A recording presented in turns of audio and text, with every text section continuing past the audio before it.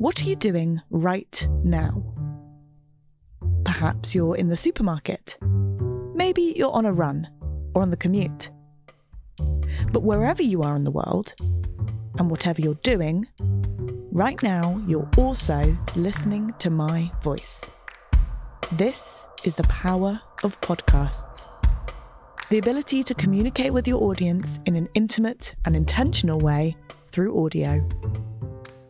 I'm Bea Duncan, Senior Partnerships Producer at Intelligence Squared.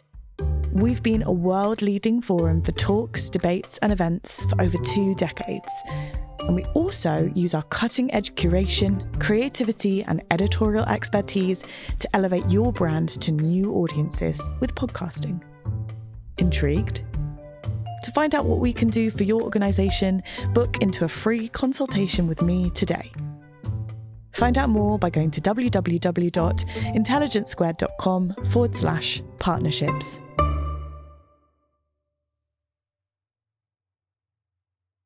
You're listening to Intelligence Squared. Today it's the Sunday debate and we're investigating a topic that certainly divides opinion: assisted dying. Here's the host, Dr. Guddi Singh, herself a paediatric doctor, with more.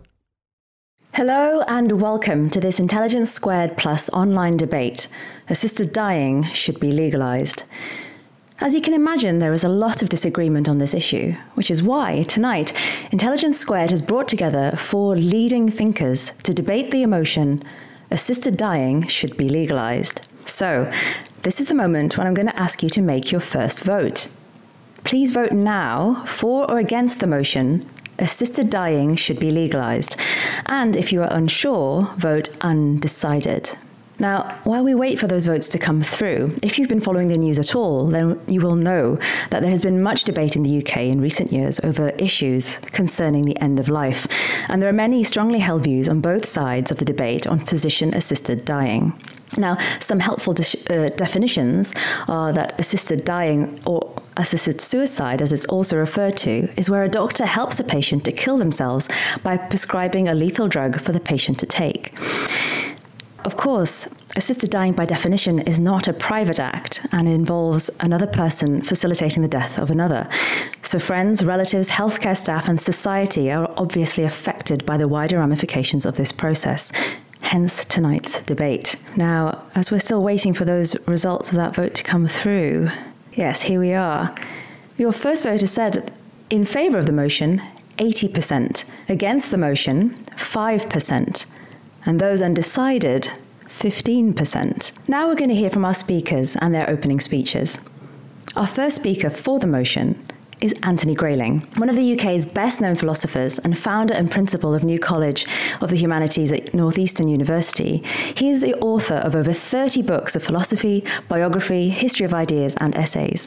He is an honorary associate of the Secular Society and a patron of dignity in dying.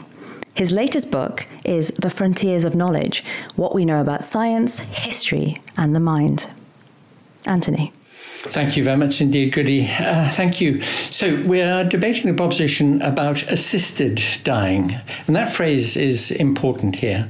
So the little bit of background is very interesting on this topic, and that is that back in 1962, suicide was decriminalised. I mean, it seems rather odd that prior to that time, suicide was a criminal act, but of course, only those people who failed in their attempt to commit suicide could get into trouble. But the decriminalisation of suicide implicitly, perhaps even indeed inarticulately, recognised 3 important principles. One of them is autonomy, the fact that we own ourselves, we own our own lives. They don't belong to the public or the deity or something else. They are our own. The second principle is the principle of privacy, the fact that there are some decisions, some very, very important moments in life that are absolutely our own. And dying is one of those tremendously important and very central facts of life that belong to us and are our own to decide about. And the final thing is, it may seem paradoxical, this, because you will recognize that both autonomy and privacy are enshrined in human rights instruments of all kinds. And a very, very important human right, of course, is the right to life, which may seem a very odd one to invoke in this connection. But in fact, a right to life implicitly means a right to a minimum quality of life. It doesn't mean bare existence. It doesn't mean existing even in great pain or indignity or suffering. It means a minimum quality of life.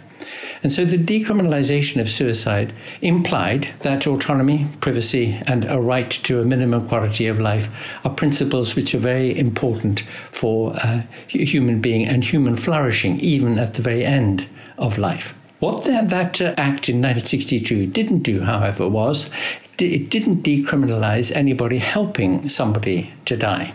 And there are two important considerations here as to why there should be a possibility of assistance to somebody who wishes to end his or her life.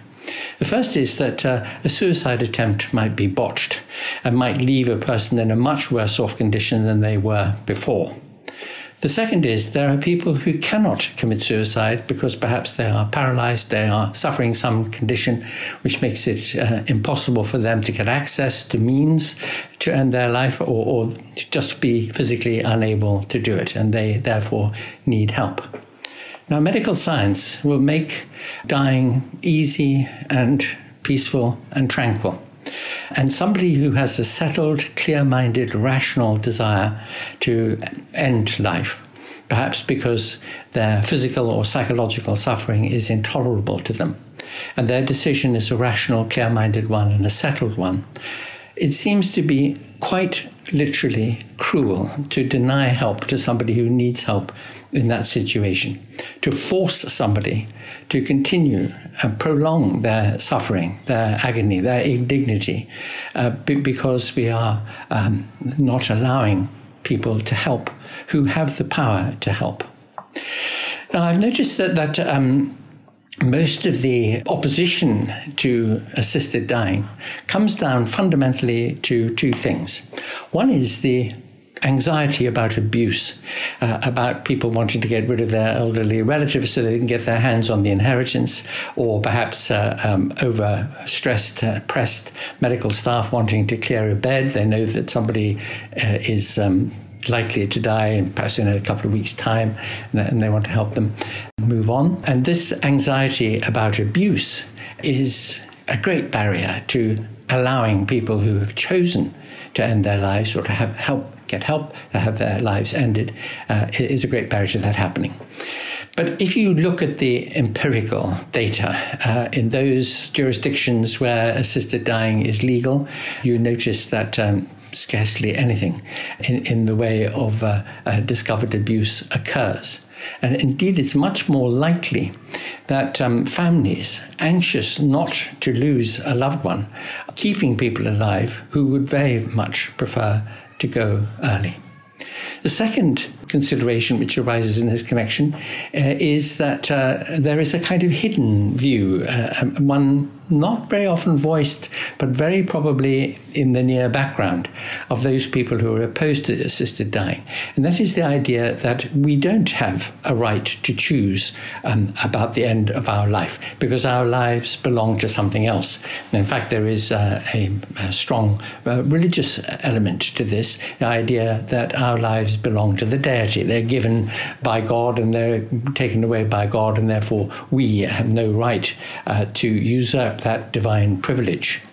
I noticed that many people who take that particular view are also quite happy about capital punishment and war. So it's not a very consistent argument. But at any rate, it's one which in our now secular age perhaps has lost much of its force. That, Guddi, is my opening statement. Thank you so much, Anthony. Our first speaker against the motion is Dr. Katherine Sleeman, Laing Galazka Chair in Palliative Care at King's College London and an honorary consultant in Palliative Medicine at King's College Hospital NHS Trust. Her research focuses on understanding and improving care for people approaching the end of life, especially older people and those with dementia. She leads several large research programs, including the Marie Curie-funded Better End of Life project, which produces an annual State of the Nation report on dying, death and bereavement in the UK. Katherine. Thank you.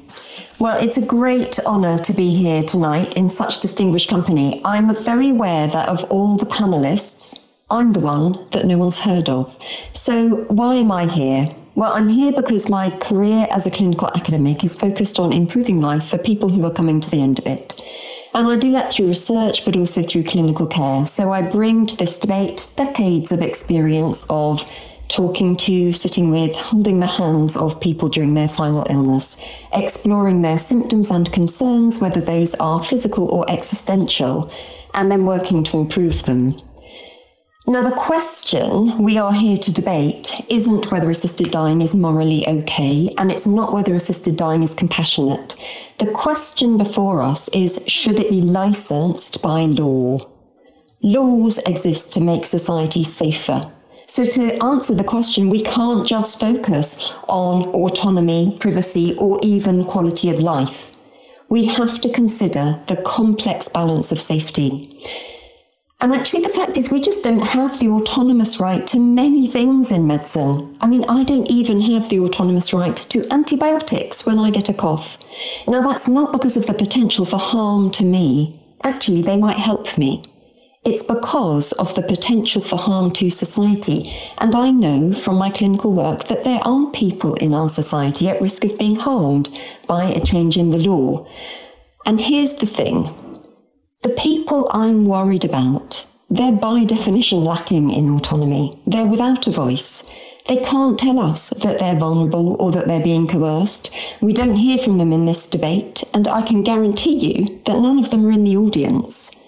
The people I look after, many are old, frail, a bit confused.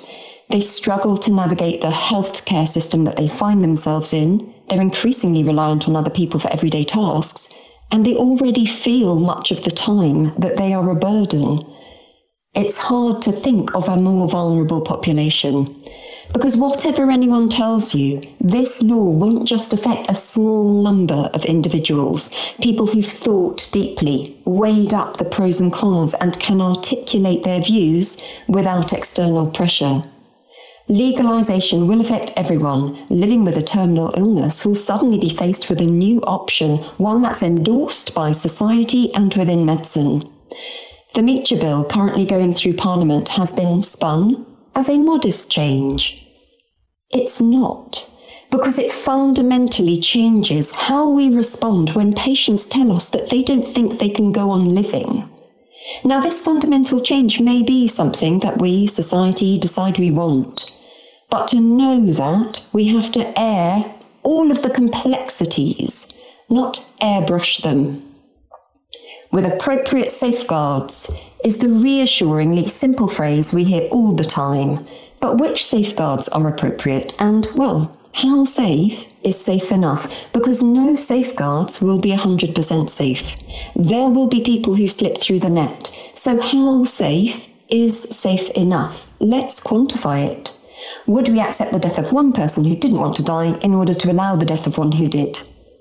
Or maybe that ratio is 1 to 10. Or is it 10 to 1? We have barely scratched the surface of understanding the complexity here. We certainly haven't found the answers. Of course, we're told, look at Oregon. There's no evidence of abuse or harm. But did you know that all of the information about safety in Oregon comes from a form filled out by the doctor who wrote the lethal prescription, after the person is dead, with no system for independent verification?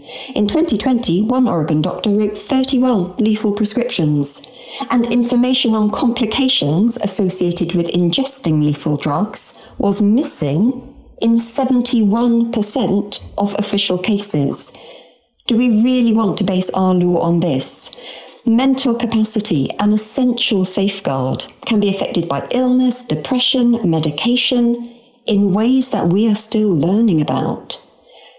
Data from Oregon found that the individual values of the doctors making the capacity assessments determine the outcome of that assessment. Clinical reality doesn't always align with neat boundaries. and it's in the grey areas that harms will exist. One really big grey area is how legalisation impacts on non-assisted suicides. There's some data that in jurisdictions where assisted dying is legal, the rate of non-assisted suicide has gone up, not down. Facts like this need to be scrutinised and understood, not swept under the carpet. So the question we are here to consider is not whether assisted dying is compassionate, whether it's morally okay, or whether we ourselves would want it. The question is, should assisted dying be legalised? Laws exist to make society safer. We have to be sure that the risk of harm of changing the law does not outweigh the risk of harm of leaving the law as it is. Now, this condition may be met at some point in the future, but right now, it has not been, and therefore I urge you to oppose the motion. Thank you. Thank you, Katherine. Our second speaker for the motion is Henry Marsh, CBE. He's a neurosurgeon whose work has been the subject of 2 major BBC documentaries. His 2014 book, Do No Harm, was an international bestseller and has been translated into 34 languages. Although retired from the NHS, he continued to work in countries including the Ukraine, Nepal, Pakistan, and Albania until the start of the pandemic. In 2021, he announced that he has been diagnosed with advanced prostate cancer.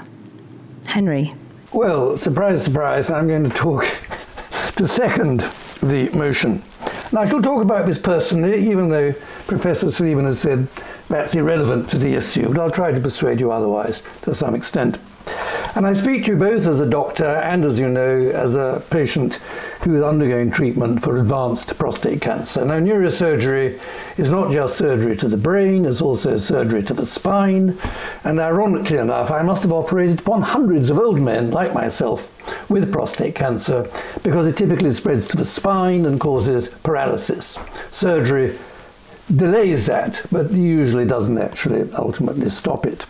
So the end stage for many patients with prostate cancer, which may well apply to me, is paralysis and double incontinence in institutional care. And personally, that is a prospect I view with dread, as I think most people would. Now, the point is that good palliative care does not invariably abolish suffering for people who are dying or suffering intractably from some degenerative disease. Because dying is not just a matter of pain, as many people seem to think it is, but even that sometimes is not very effectively dealt with. But of course, palliative care, the hospice movement originated in this country. It's something we should all be proud of, and we need more of it, and there should be more funding for it. And the legalisation of assisted dying need not, despite what some people say, act against that. But the fact of the matter is, dying can often involve great misery and a loss of dignity and autonomy, but is not addressed by good palliative care. In Oregon, interesting enough, a survey of people who opted for assisted dying showed that 94% cited lack of enjoyment of life, 93% loss of autonomy, and 72% loss of dignity. And the survey published in Canada, covering last year, showed that 82% of people requesting assisted dying had received palliative care. And as far as I know, palliative care in Canada is pretty good. And nevertheless wanted assisted dying. And it was easily accessible to the remaining 18%. And again, the evidence from all these countries, and there are many of them now, where assisted dying is legalised, is the numbers of patients we're talking about are quite small. 1 in 1,000 deaths in Oregon. Holland is a bit of an outlier with 5 in 100 deaths. But that's Dutch culture. If you know Holland, as I do, it's rather different from the reticent English. The fact of the matter is, I don't want to end my life in a hospital or hospice bed, paralysed and doubly incontinent. Like most people, I want to die at home, at a time of my own choice, with my family around me, which is what my family will want as well. But the English law requires that I suffer, and many of my poor patients suffer, even though suicide is not against the law. Now, Professor Sleeman, I'll quote, has written in the BMJ, and I quote, "None of us has the autonomous right to rob a bank or even to receive antibiotics, such as I've said now, when we have a cold. Not because of the potential harm to ourselves, but because of the potential harm to others. But where is the evidence, please, that saving people from suffering will harm others? Where is the evidence? Besides, autonomy in the context of assisted dying is not about the right to do anything I want, but about the right not to have to suffer. Anyway, it's illegal to rob a bank, and therefore illegal to help somebody do it. But suicide is not illegal, and antibiotics is simply the wrong treatment for a cold anyway, most of the time. So how can it be that it's against the law to help somebody to do something that is not against the law? Now, the opponents to assisted dying, as we've heard, say that vulnerable people will be coerced into killing themselves and that palliative care will suffer if people are persuaded or coerced by greedy, uncaring relatives or cruel carers and health professionals into dying prematurely. They have a glib soundbite. Right to die will become duty to die, but fail to point out the corollary, which is no right to die means duty to suffer. But if I am to suffer when I am dying, possibly paralysed and doubly incontinent, I want really cast iron evidence that my suffering and misery is in a good cause and will prevent suffering for other people. So where is this evidence?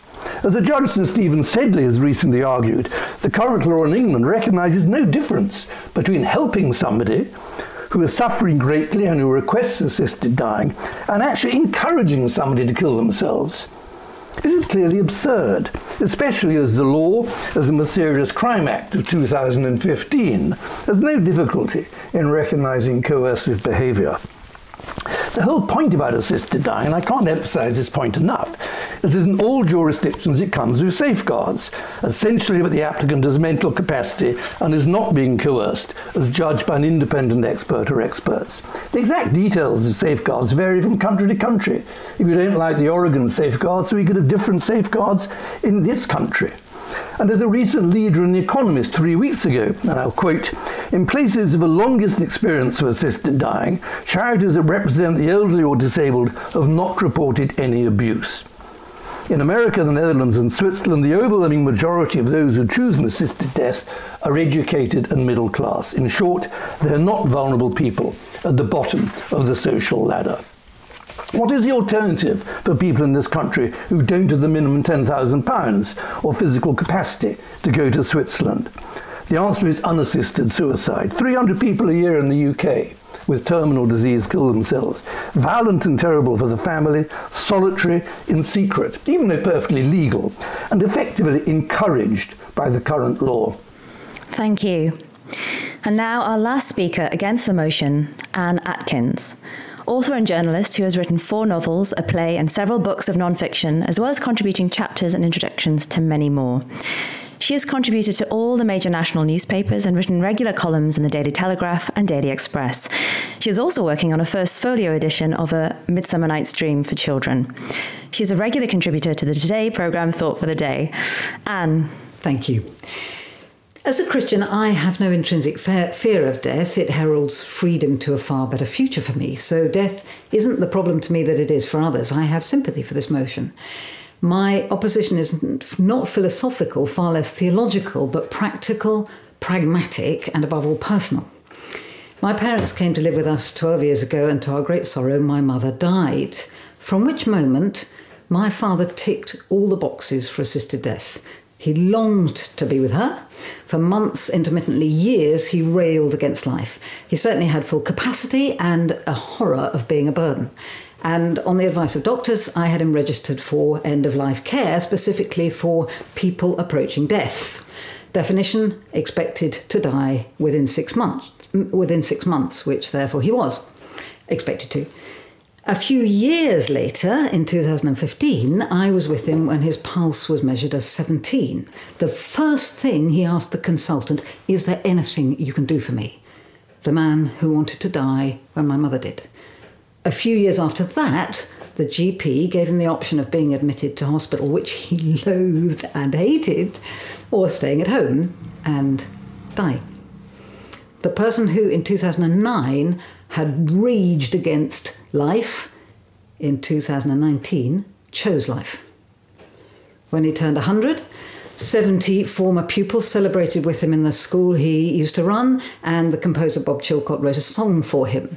43 other pupils put on a lunch for him in the Cambridge College they all followed him to, and a different 100 friends came to a party in our garden, and we had nearly as big a celebration for his 102nd birthday. On the 12th of March 2020, he had a long interview for a programme now available on Channel 5, The Secrets of World War II, and that evening he and I resumed our studies of Aeneid 6, he having enabled my lifelong ambition to study Greek and Latin literature. The next day, Friday, he went to bed early, and by Saturday, he was complaining that dying was taking a very long time. He was always impatient. On Monday, he joined my mother 12 years after he first said he wanted to.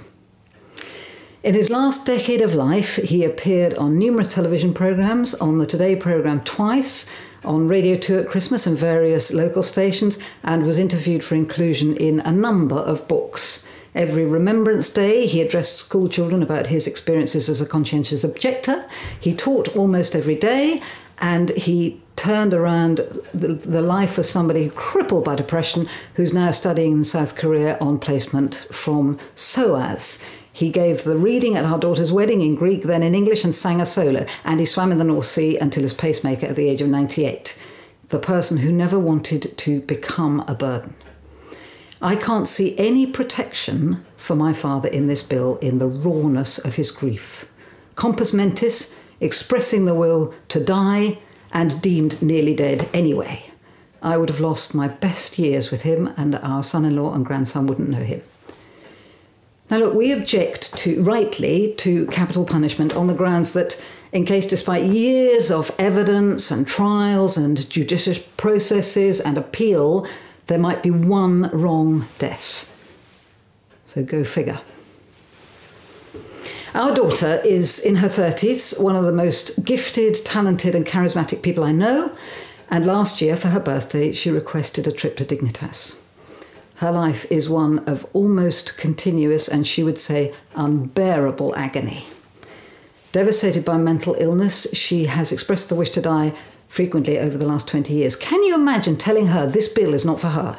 That physical anguish qualifies but not mental torment? That it's available for my father whose pain would have been over soon anyway, but not for her who might have 60 more years of it? And thank God it's not. Yet. Of course she deserves an end to her pain.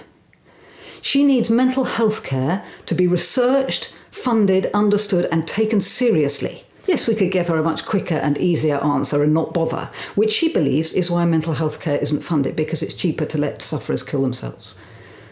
Several people I love very dearly have been distressed enough to die, and endorsing such dreadful despair inevitably blunts the search for the real answer. In my last summer term at Oxford, I saw a tarpaulin heaped at the foot of the university church, police cordons, ambulance flashing. I couldn't understand how exams could be more important than life. Until, aged 10, our Aspergic son climbed up on the school roof to do the same. He couldn't do what teachers kept demanding of him. Fortunately, nor could he be sure he'd succeed, and being in a wheelchair would have compounded his pain. The next night, I quoted Lord Jacobowitz. Taking life is wrong. Your own or anyone else's. Years later, he told me that statement changed him forever. Having ruled out that solution, he looked for others. School continued impossible. He failed his exams. He was thrown out of Cambridge. He had to start all over again behind all his peers. But he kept saying, it doesn't matter. I've kept the contract. I'm alive. He's now extremely successful, extremely happy, and still alive. And I want the same for my daughter. So you've heard now from each of our speakers, powerful testimony from each of them. Now, listening to each of our speakers has raised a number of issues for me. And as a clinician who admittedly works in paediatrics and doesn't generally have to deal with questions at the end of life in the same way as those who work with adult medicine do, it still raised a number of questions for me. And as we are waiting for some of these questions to come through, I wondered if I could actually kick things off by asking about some of the philosophical concepts that have come up today. We've heard about autonomy, this idea of justice to those who would like this to be offered to them. But I also wonder whether the call for assisted dying is actually a radical call to increase patient empowerment. The public have been in favour of assisted dying for a number of years now, and if anything, it's the medical profession that's lagging behind. And I guess my question to all speakers here would be, why is this? What is it about the medical profession that makes us hesitant to back such a bill? Is this paternalism in play? And is this a bid to hold on to medical power even at the end of life? I don't know if any of our speakers would like to chip in with an answer there. It's very, very frightening. You might be wrong. I had to make hundreds of life and death decisions about whether to treat people with serious brain injuries or not. I was just talking about it this morning when I was teaching my trainees. And I said, if you ring me at night showing a brain scan over the internet of somebody with a potentially fatal hemorrhage, if I say operate, I get back to sleep. If I say no, don't, the chances are the patient will be left dreadfully disabled, as is often the case. I don't get back to sleep because I'm worried I might be wrong. And this is one of the reasons why there's so much over-treatment in modern medicine, particularly in neurosurgery, because we're so frightened about missing a savable life. But it comes at a cost. I just saw a case this morning, which was, in my opinion, crazy, that my colleague had operated in the middle of the night. And the patient may survive, but there's no possibility at all of any sort of quality of life. So these are incredibly difficult decisions, and most doctors, run for cover. It's always easier to treat than not to treat. Catherine, yes, I wondered whether you would want to come in on that question. Thank you. A couple of things. I just want to pick up on public opinion, and then I'll talk about doctors and how they feel. So it's true that in a lot of opinion polls, we hear this statistic, 80% of the public want this. But actually, if you provide the public with more information about what assisted dying actually is, you find that support drops. And there was one poll that found, initially 75% of the public said, yes, we should legalise assisted dying. About 40% of the same people subsequently changed their minds simply when some of the theoretical arguments set against were presented to them. There was also a public opinion survey this year that asked people whether or not they supported assisted dying, and then said, oh, by the way, what do you understand by the term assisted dying? More than half of the people who responded to that survey incorrectly picked the definition of assisted dying out of a list of 3 things. The other 2 things were currently legal, good practice end-of-life care, like having the being able to say no to treatments that might extend your life. So although we hear a lot, the public want this, actually if you unpick those statistics, they're not quite as strong as we're led to believe. In terms of doctors, I think what I think is very interesting is the difference among doctors within different medical specialties. So the BMA, British Medical Association, did a survey in 2020 that basically said, are you in favour of assisted dying? And I think 37% of doctors across the board said yes. But if you split those doctors into different professional groups, there was a huge variation with at one end of the spectrum, ear, nose and throat surgeons who were most strongly in favour, and at the other end of the spectrum, palliative care doctors like me, followed by care of the elderly doctors who were most against. I mean, I would suggest that the reason that palliative care doctors and care of the elderly doctors are at that end of the spectrum is because we have first-hand experience every day of caring for people who are old, frail, deteriorating, and at an extremely vulnerable time of life. The bread and butter of my job is communication. It's talking to people about their wishes, values, hopes, their fears.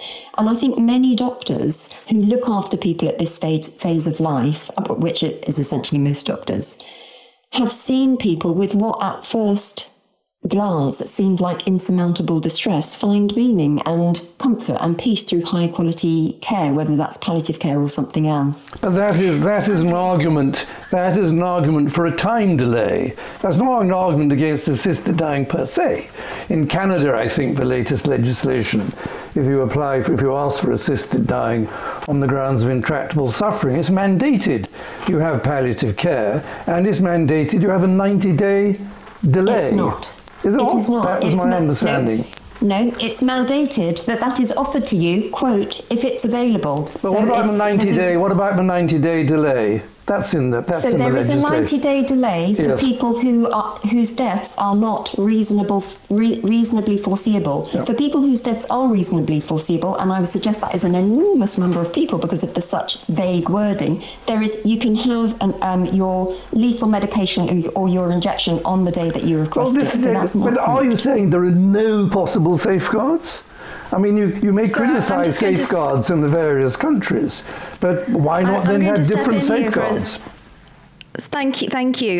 Clearly, this is a very heated topic, and clearly, there's also what's being illustrated is actually there's a lack of information, isn't there, for the public and even for professionals who work in medicine. The events calendar is filling up here at Intelligence Squared, and to create each one, we obviously rely on some brilliant guests and onstage talent. But behind the scenes, there's also a producer, a production team, and the budget in the mix too. You've got to keep an eye on all of that stuff in one place. NetSuite is the #1 cloud financial system, bringing accounting, financial management, inventory, and HR into one platform, slashing manual tasks and errors. And you can cut the cost of maintaining multiple systems because it's super easy to get started. NetSuite exists in the cloud, you see, no hardware needed, so you're cutting IT costs too. That's why over 37,000 companies have already made the move. And now, by popular demand, NetSuite has extended its one-of-a-kind flexible financing program for a few more weeks. Head to netsuite.com/squared. That's netsuite.com/squared. netsuite.com/squared. Sponsoring the show for this episode is Marquee TV. Marquee TV is a streaming service with a difference. It's bringing you the top tier of performing arts straight into your living room or onto your device. So think dance, theatre, music, anything you might find in the West End, Broadway, or maybe a cool little experimental space too, but saving you the cost of a few tickets as well. I've got happily a bit lost in their vast library of performances, exclusive interviews, and behind-the-scenes content. Choreographer Jonathan Watkins' interpretation of George Orwell's classic 1984 was pretty cool, and I love the dance piece Sutra, inspired by the skills of Buddhist Shaolin monks. And we've got a special treat for our listeners. Marquee TV offers 3 months of access for just 99 cents. That's right, 3 months for only 99 cents. With the code SQUARED, simply visit marquee.tv and use the promo code SQUARED to dive into the world of arts like never before. Bring the arts home with Marquee TV. Anthony, you've had your hand up. Would you like to respond to what's just been said? Yes, indeed. Well, I have the very greatest admiration for the kind of work that Professor Sleeman does and the hospice service does. It's wonderful. But I'm afraid, with great respect to Professor Sleeman, she really is confusing the issue here tremendously. Yes, indeed, there are many elderly, vulnerable, confused people, and there can be no question whatever that anybody can bring the life of such a person to an end because such a person has no clear, rational, settled intention to die. And this is about people who really understand the issues, who can establish that they are rational and clear-minded about it, and that the intention in question is settled, because there has to be a delay of some weeks. This is what the current legislation is suggesting. And there have to be more than one doctors involved in saying that they are satisfied that the intention is clear and settled. So we're talking about a very different group of people from the ones that Katherine Sleeman is talking about. And we're talking about people who wish to exercise their autonomy, their right. They own their lives. And they are the ones who are the best judges by far of the quality of their life. Katherine, it looks like you want to respond. Thank you. And if I may, so I'm not saying that there are not a small group of people, exactly as you describe, fully autonomous, have been thinking, weighed up the pros and cons. And for them, I'm actually not going to say that it is not the right thing. I think unless they're my patient or my close family member, who am I to judge that? What I'm saying is that there is a broader question here, and I would love to hear your views on the issue of how safe is safe enough. Do you agree with me that no safeguards will be 100% safe? And if so, please tell me how safe you think is safe enough for this law. Well, look, the parallel here is current suggestions about voter ID, because there have been a couple of cases of fraud at election time among millions of those cards. And therefore, everybody has now to come under this prescription that you cannot vote unless you can produce a passport or whatever. In other words, it's the reverse of shoot all the dogs because one dog has bitten somebody. And making public legislation turn on the fact that there is very, very small numbers of people, very, very small possibilities of abuse, is quite the wrong way to approach the question. This is really a question about our compassion towards people whose suffering is, from their point of view, intolerable. And as is often said, and it's a crude way of putting the point, but it's all too true, unfortunately, we're quite frankly kinder to our dogs than we are to our fellow human beings who are suffering. I think Anne wanted to respond there. So Anne. I'm a bit kind of flabbergasted, to be honest, that you can compare voter ID, having votes cast erroneously, with somebody's life being taken erroneously. I can't quite believe I'm not. that Please don't jump on that particular kind of bandwagon. It seems extraordinary. I said it was a parallel of taking a very small number of cases and applying it to millions of cases. Yes, I get that. Here. I totally understood that. But the parallel between having people cast their vote erroneously and having somebody lose a life erroneously, the fact that you can make that a parallel, I find shocking. But anyway, what I was going to go on to say was that within 4 years of the law changing in Holland, it was deemed that around 3/4 of people who had had assisted dying were not in a position to have been able to choose. How can you reconcile that with some of the things you're saying? I'm stumped. I think just to move the discussion on a bit and actually to refer to some of the questions that we're getting, there are questions here about the evidence around this. And it sounds like both sides have evidence which falls in their favour. And so I'm really interested in digging down into this. People want to know, what evidence is there in terms of where this has already been legalised, in terms of the extra pressure that people will be feeling to end their lives. And on the flip side, when we hear that actually in places where it has been legalised, there haven't been any abuses of the system, what evidence do we have for that? So that there are two things, and both sides, please feel free to respond. Well, I'll just read the rest of the quotation from The Economist, where it says, "It is conceivable that some abuse has taken place unobserved, but scrutiny, The Economist says, has been intense, and in most countries permission to help someone die is revoked if there is a hint of coercion." That is at least what The Economist says. I think Katherine knows more about this than I do, but Katherine, could you tell us who is it who judges that there have been no abuses? Who puts forward the evidence? I think it's different in different jurisdictions. I know most about Oregon. We all know most about Oregon because they've had their law for longest, almost 2 decades now. There, information about safety is, as I said earlier, collected on a form filled in by the physician who wrote the lethal prescription after the person's dead, and with no independent verification. So personally, I don't think that's good enough to tell us whether or not there has been, tell us anything. And actually what it did tell us last year is that for 71% of people who had an assisted death, there was no information on the safety, the complications associated with ingesting the medication. I think there is a world of difference between stating straightforward conditions that sound very nice on paper and producing safeguards that really do stand up to the pressure of the real world. I mean, to rattle off some of the safeguards that are proposed in the Meacher legislation, first of all, the 6-month prognosis rule, which I suspect everyone agrees with me, it makes legislation more palatable, perhaps, but certainly it is completely flawed as a safeguard. It's arbitrary. There's nothing special about 6 months. It's impossible, and I know that from a decade of being asked frequently, how long have I got, doctor? And it's actually discriminatory, as Anne was suggesting. Why would we propose a law that discriminates against people with the most slowly progressive conditions? Capacity, as I suggested, comes down to the individual doctor there.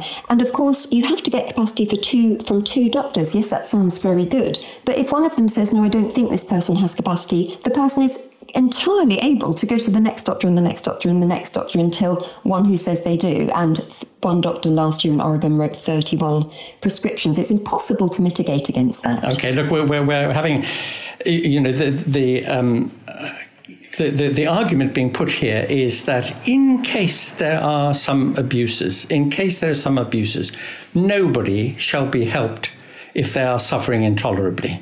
And I mean, this just seems to me to be quite literally a cruel argument, because it dismisses a whole range of considerations about people like myself. For example, I'm signed up with Dignitas. If I were to be in the position of somebody who's likely to be paralyzed or to suffer or to have an appalling last year of life, being doubly incontinent and so on, I should very, very much rather have a peaceful and tranquil way of leaving.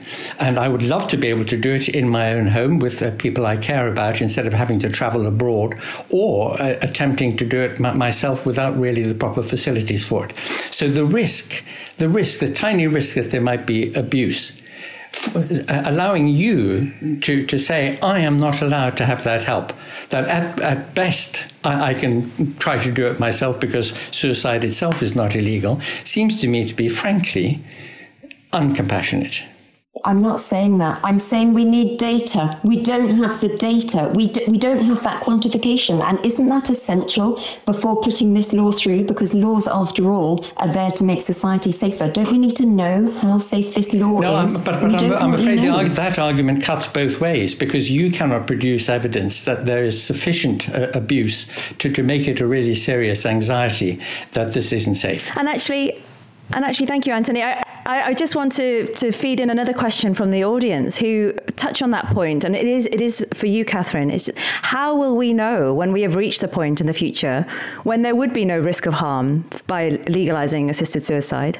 I don't think we will ever, that's the point we'll reach. There will never be no risk of harm, right? And we accept risks of harm in everyday life all the time. So that's not what we're aiming for. What we need to know is how great is the risk of harm, and what risk of harm would society accept here? We put all this emphasis on 80% of the public supports it, but the public supports it assuming there is no harm. So let's have that societal conversation. Let's say really go into the murky area of what the harms might be and for whom, and ask the public again, help us legislate in a way that suits you, rather than sweeping everything under the carpet in this sterilised, it's all going to be perfectly safe. But how can we assess the risks without legalising it, carefully collecting the data, reviewing what happens, and then adjusting the safeguards accordingly? Until then, it's a purely theoretical exercise. And the other point is, every time I operated, almost all the operations I did had a significant risk of the patient dying or being left with serious damage. But you justified that risk on the grounds a much greater number of people benefited. And I just don't see why that utilitarian ethic should not apply. And medicine is all about experimentation, we know that. And in effect, your argument, I agree with. We need to experiment with assisted dying. We need to legalise it with strict safeguards and then see how it goes and adjust it as necessary. And that is the only way we can find out for certain whether, in fact, large numbers of people are being coerced or not. Anne, I think you had your hand up. Sure. I think we're all being a little bit sort of myopic on this and focusing on individual cases. We're focusing on, somebody wants to die and somebody doesn't want to die and the mistakes we make. What we're ignoring is the broad brushstroke of what it's going to do to our attitude to society if we endorse it. So at the moment, if a friend of yours is hanging off Clifton Bridge, you run forward and say, don't do it, don't do it. Let's make your life worth living. Let me help you. Let me help you to live. Let me help you to solve your problems. This is, the instinctive urge of all of us that life is worth living. We must help you make your life worth living. As soon as you stamp approval on giving up because your life isn't worth living, it changes it changes society's attitude in a way that we're all ignoring. If I go back to my daughter, as I say, she at the moment is going through unbearable suffering. Now, if society says, instead of fixing your suffering, let's give up, then I'm terrified for her life, because I don't think, I'm not at all convinced she would still be alive today. And we're all ignoring that. We're looking at these tiny little cases of everybody, over 75 or with a terminal illness or whatever. We're ignoring what this says to suicidal teenagers, what this says to our friend who thinks he can't go on. There will be a seismic shift in the way we view suicide if we say we endorse it. So let's pick up on that topic about what society thinks and the kind of debate that we might or might not be having at a national level. And I want to pick up on two things. Something that Henry just said, which was about the idea that we should experiment with assisted dying as a way of understanding whether this is the right thing for society, which is an interesting proposition. And also, Katherine, what you said, and you've said a number of times now, which is that at a national level, we haven't dealt with death. We don't talk about it, and we certainly are not talking about the complexities of this particular issue in any meaningful way, other than in this debate. So I want to talk about this issue. How do we have a debate that does open this to the public, not to the people who are here at the moment, but to the general public? And another thing that, one of the questions that has been brought up by somebody, and I hasten to add in the audience, is the demographics here.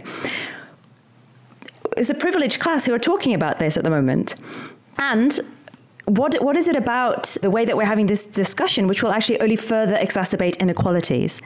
So it's a big question that I'm asking, but how do we have this conversation in society, and how do we make sure that whatever happens as we go forward, it doesn't worsen inequalities that are already in existence in our health system? I think that in order to be clear and focused about what's really at issue here, and thinking about the fact that pretty well every exercise of autonomy across the whole range of human activity carries its risks. We're aware of it, getting into a motor car, getting into an airplane, and so on. The public policy issues have to account for what's in the public interest, what kind of safeguards are proper to put in place for pretty well anything that people do in society and the impact that it has on other people. And at the same time, certain principles have to be honoured. One very, very central principle is this principle of autonomy and of privacy, and the fact that life's quality is a much more important consideration than quantity. Now, a lot of what's been said by Anne in particular, but also Katherine, slippery slope fallacies that if you allow this, then there's going to be some tremendous cascade of ill effects in society. I don't think I've said that at all. I don't think I've referred to. And there certainly doesn't seem to be any evidence of that in all the other jurisdictions where this has happened so far, because as Henry says, there has been a great deal of scrutiny about the application of these things. And again, it has to be remembered, we're talking about people who make the decision in a clear-minded and rational and settled way. It's not about other people who might be confused or vulnerable.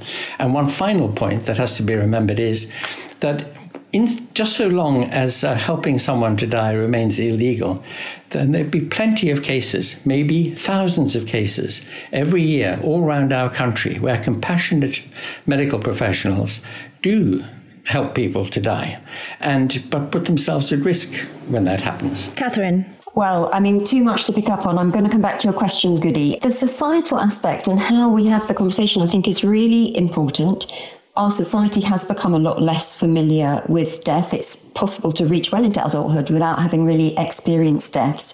My experience, having cared for hundreds, if not thousands of dying people, is death is usually peaceful. But of course, none of us have gone through it. So who are we to know? And I do think a fear of dying drives a lot of this societal conversation. And your point about ethnicity, about inequality, is absolutely key. Yes, it's true. The people who avail themselves of an assisted death are usually quite sort of middle class and socioeconomically not deprived. But actually, we know that there are huge gaps in terms of provision of palliative care. For example, people who are socioeconomically deprived and in ethnic minority communities are less likely to get palliative care. And I think that, and there are about 100,000 people who die every year in this country who need palliative care but don't get it. Legalising assisted dying without ensuring that high-quality palliative care is available to everyone sends a really dangerous message, I think, to people who are terminally ill. Well, you can't have palliative care, but here you can have this. I am going to have to draw this conversation to a close. But what I do want is for our speakers now to make up their summing up speeches. They each have a minute in order to convince you. And we're going to go in reverse order to the way that we started. So to begin, Anne, could you start with your summing up speech? Sure. As I said at the outset, I have considerable sympathy for those wanting to die. My faith teaches me compassion as well as that death isn't the end. And of course, living is always more painful than dying. Of course it is. But we all know that for those this bill purports to serve, the law is already compassionate. No one is prosecuted for genuine acts of love and mercy. So it's disingenuous at the best to pretend that this bill is for them or that the safeguards are there to stay. Its proponents openly admit they simply see it as a first step to make assisted dying more widely available, as has happened in every country so far that has introduced it. What it will do is approve suicide, society's ultimate failure towards the suffering. Our daughter's asked several friends to help her die, make despair acceptable, and one of them will. And why should she die? Because we can't be bothered to help her live. Because it's cheaper to enable death than life. Because we'd rather end her life than her suffering. And that's something I will fight for till the end of mine. Thank you. Henry. I think on the balance of probabilities, the evidence from the many countries where assisted dying is now legal, it seems that abuse is pretty unlikely and unusual. Therefore, I feel very strongly the only way to answer these questions is by legalising it in this country and carrying out an experiment. All medical progress is based on experimentation. It may sound rather brutal and callous, but I think it's very unlikely that legalising assisted dying would lead to a great abuse. Therefore, it should be legalised, very careful, with careful safeguards, and you write into the legislation that it will be reviewed, and the legislation is not automatically reviewed. I don't really see how that could go very wrong. Thank you. And for your final intervention, Katherine. Please consider that this law won't just affect a small number of individuals. If we legalise assisted dying, then almost everyone in their lifetime would be presented with this new option of whether or not to end their lives. Now, yes, this includes people like us, strong-minded individuals thinking deeply about the issue. But it also includes people who are distraught and confused, people with profound misconceptions about dying, and people with conditions and treatments that affect their mental capacity in subtle ways. A vote against the motion is a vote for more evidence, better scrutiny of unintended harms, and quantification of the risks before any experimentation, without experimentation. So I'm just going to end with a question.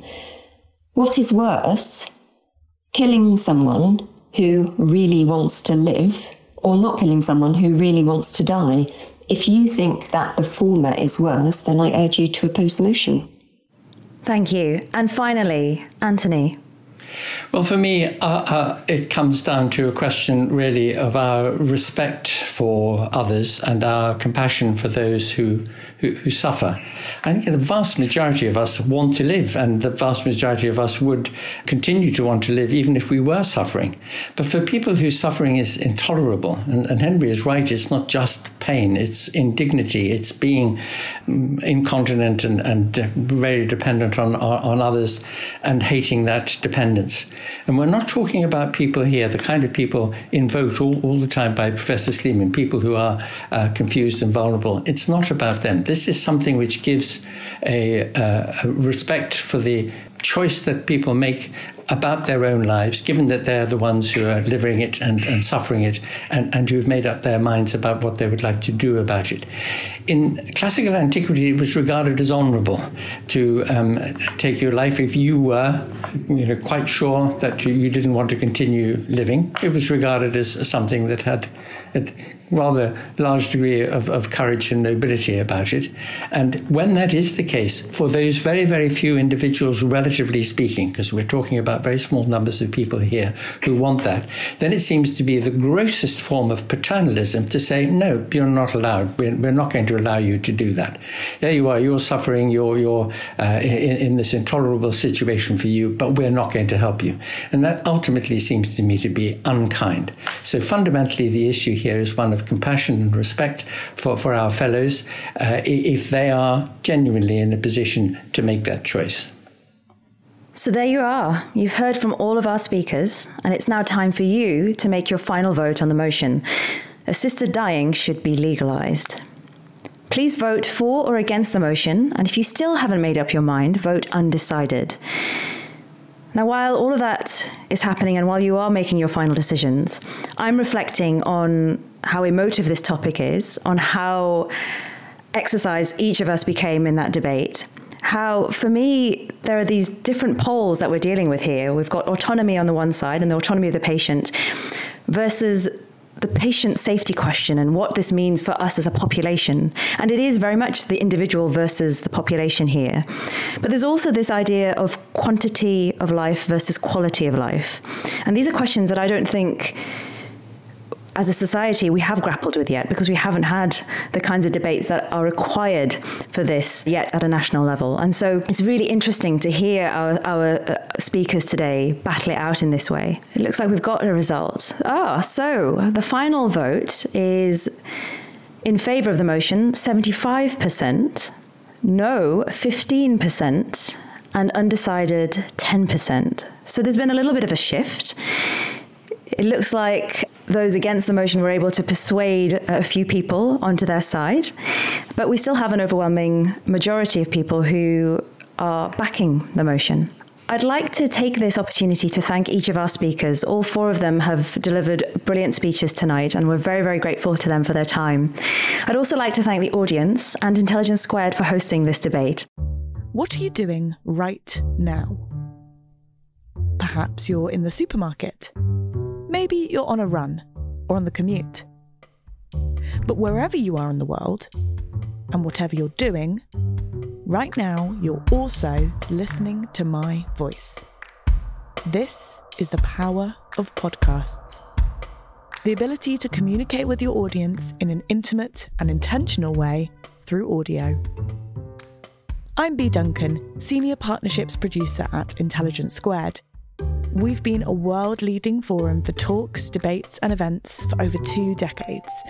And we also use our cutting-edge curation, creativity and editorial expertise to elevate your brand to new audiences with podcasting. Intrigued? To find out what we can do for your organisation, book into a free consultation with me today. Find out more by going to www.intelligencesquared.com/partnerships.